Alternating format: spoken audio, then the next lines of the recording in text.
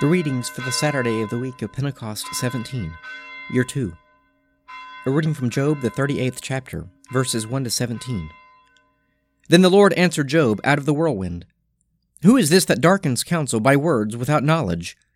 Gird up your loins like a man, I will question you, and you shall declare to me. Where were you when I laid the foundation of the earth? Tell me if you have understanding. Who determined its measurements? Surely you know. Or who stretched the line upon it? On what were its bases sunk? Or who laid its cornerstone, when the morning stars sang together, and all the sons of God shouted for joy? Or who shut in the sea with doors, when it burst forth from the womb? When I made clouds its garments, and thick darkness its swaddling band, and prescribed bounds for it, and set bars and doors, and said, Thus far shall you come, and no farther, and here shall your proud waves be stayed. Have you commanded the morning since your days began, and caused the dawn to know its place, that it might take hold of the skirts of the earth, and the wicked be shaken out of it? It is changed like clay under the seal, and it is dyed like a garment. From the wicked their light is withheld, and their uplifted arm is broken. Have you entered into the springs of the sea, or walked in the recesses of the deep? Have the gates of death been revealed to you, or have you seen the gates of deep darkness? A reading from Acts, the 15th chapter, verses 22 to 35. Then it seemed good to the apostles and the elders, with the whole church, to choose men from among them and send them to Antioch with Paul and Barnabas. They sent Judas, called Barsabbas, and Silas, leading men among the brethren, with the following letter. The brethren, both the apostles and the elders, to the brethren who are of the Gentiles in Antioch and Syria and Cilicia, greeting.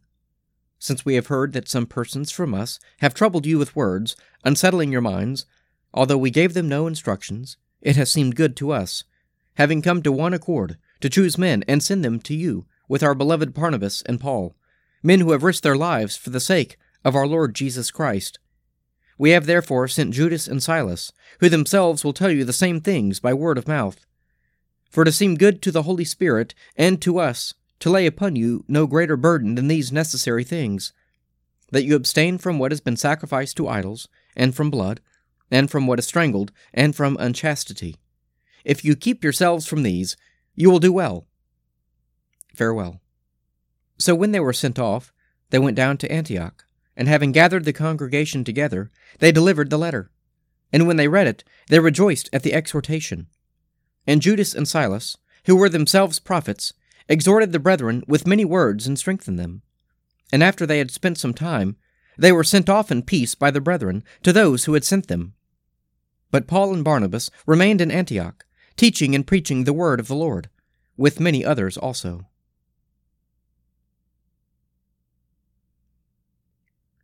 A reading from the Gospel of St. John, the 11th chapter, verses 45 to 54.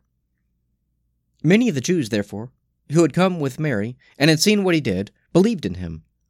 But some of them went to the Pharisees and told them what Jesus had done.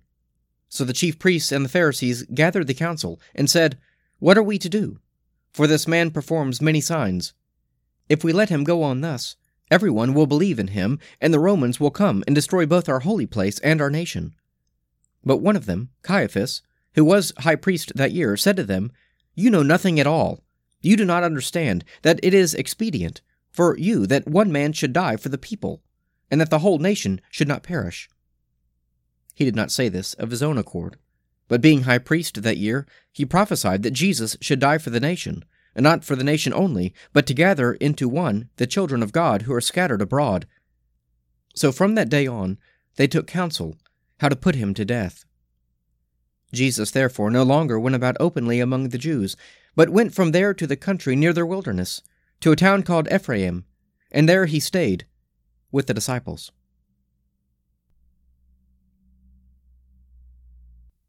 Psalm 100. Be joyful in the Lord, all you lands. Serve the Lord with gladness, and come before his presence with a song. Know this, the Lord himself is God. He himself has made us, and we are his. We are his people and the sheep of his pasture. Enter his gates with thanksgiving. Go into his courts with praise. Give thanks to him and call upon his name. For the Lord is good. His mercy is everlasting, and his faithfulness endures from age to age. Let us pray. Our Father, who art in heaven, hallowed be thy name.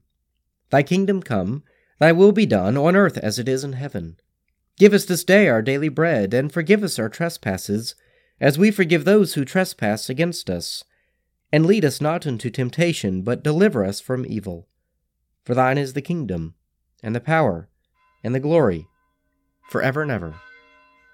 Amen.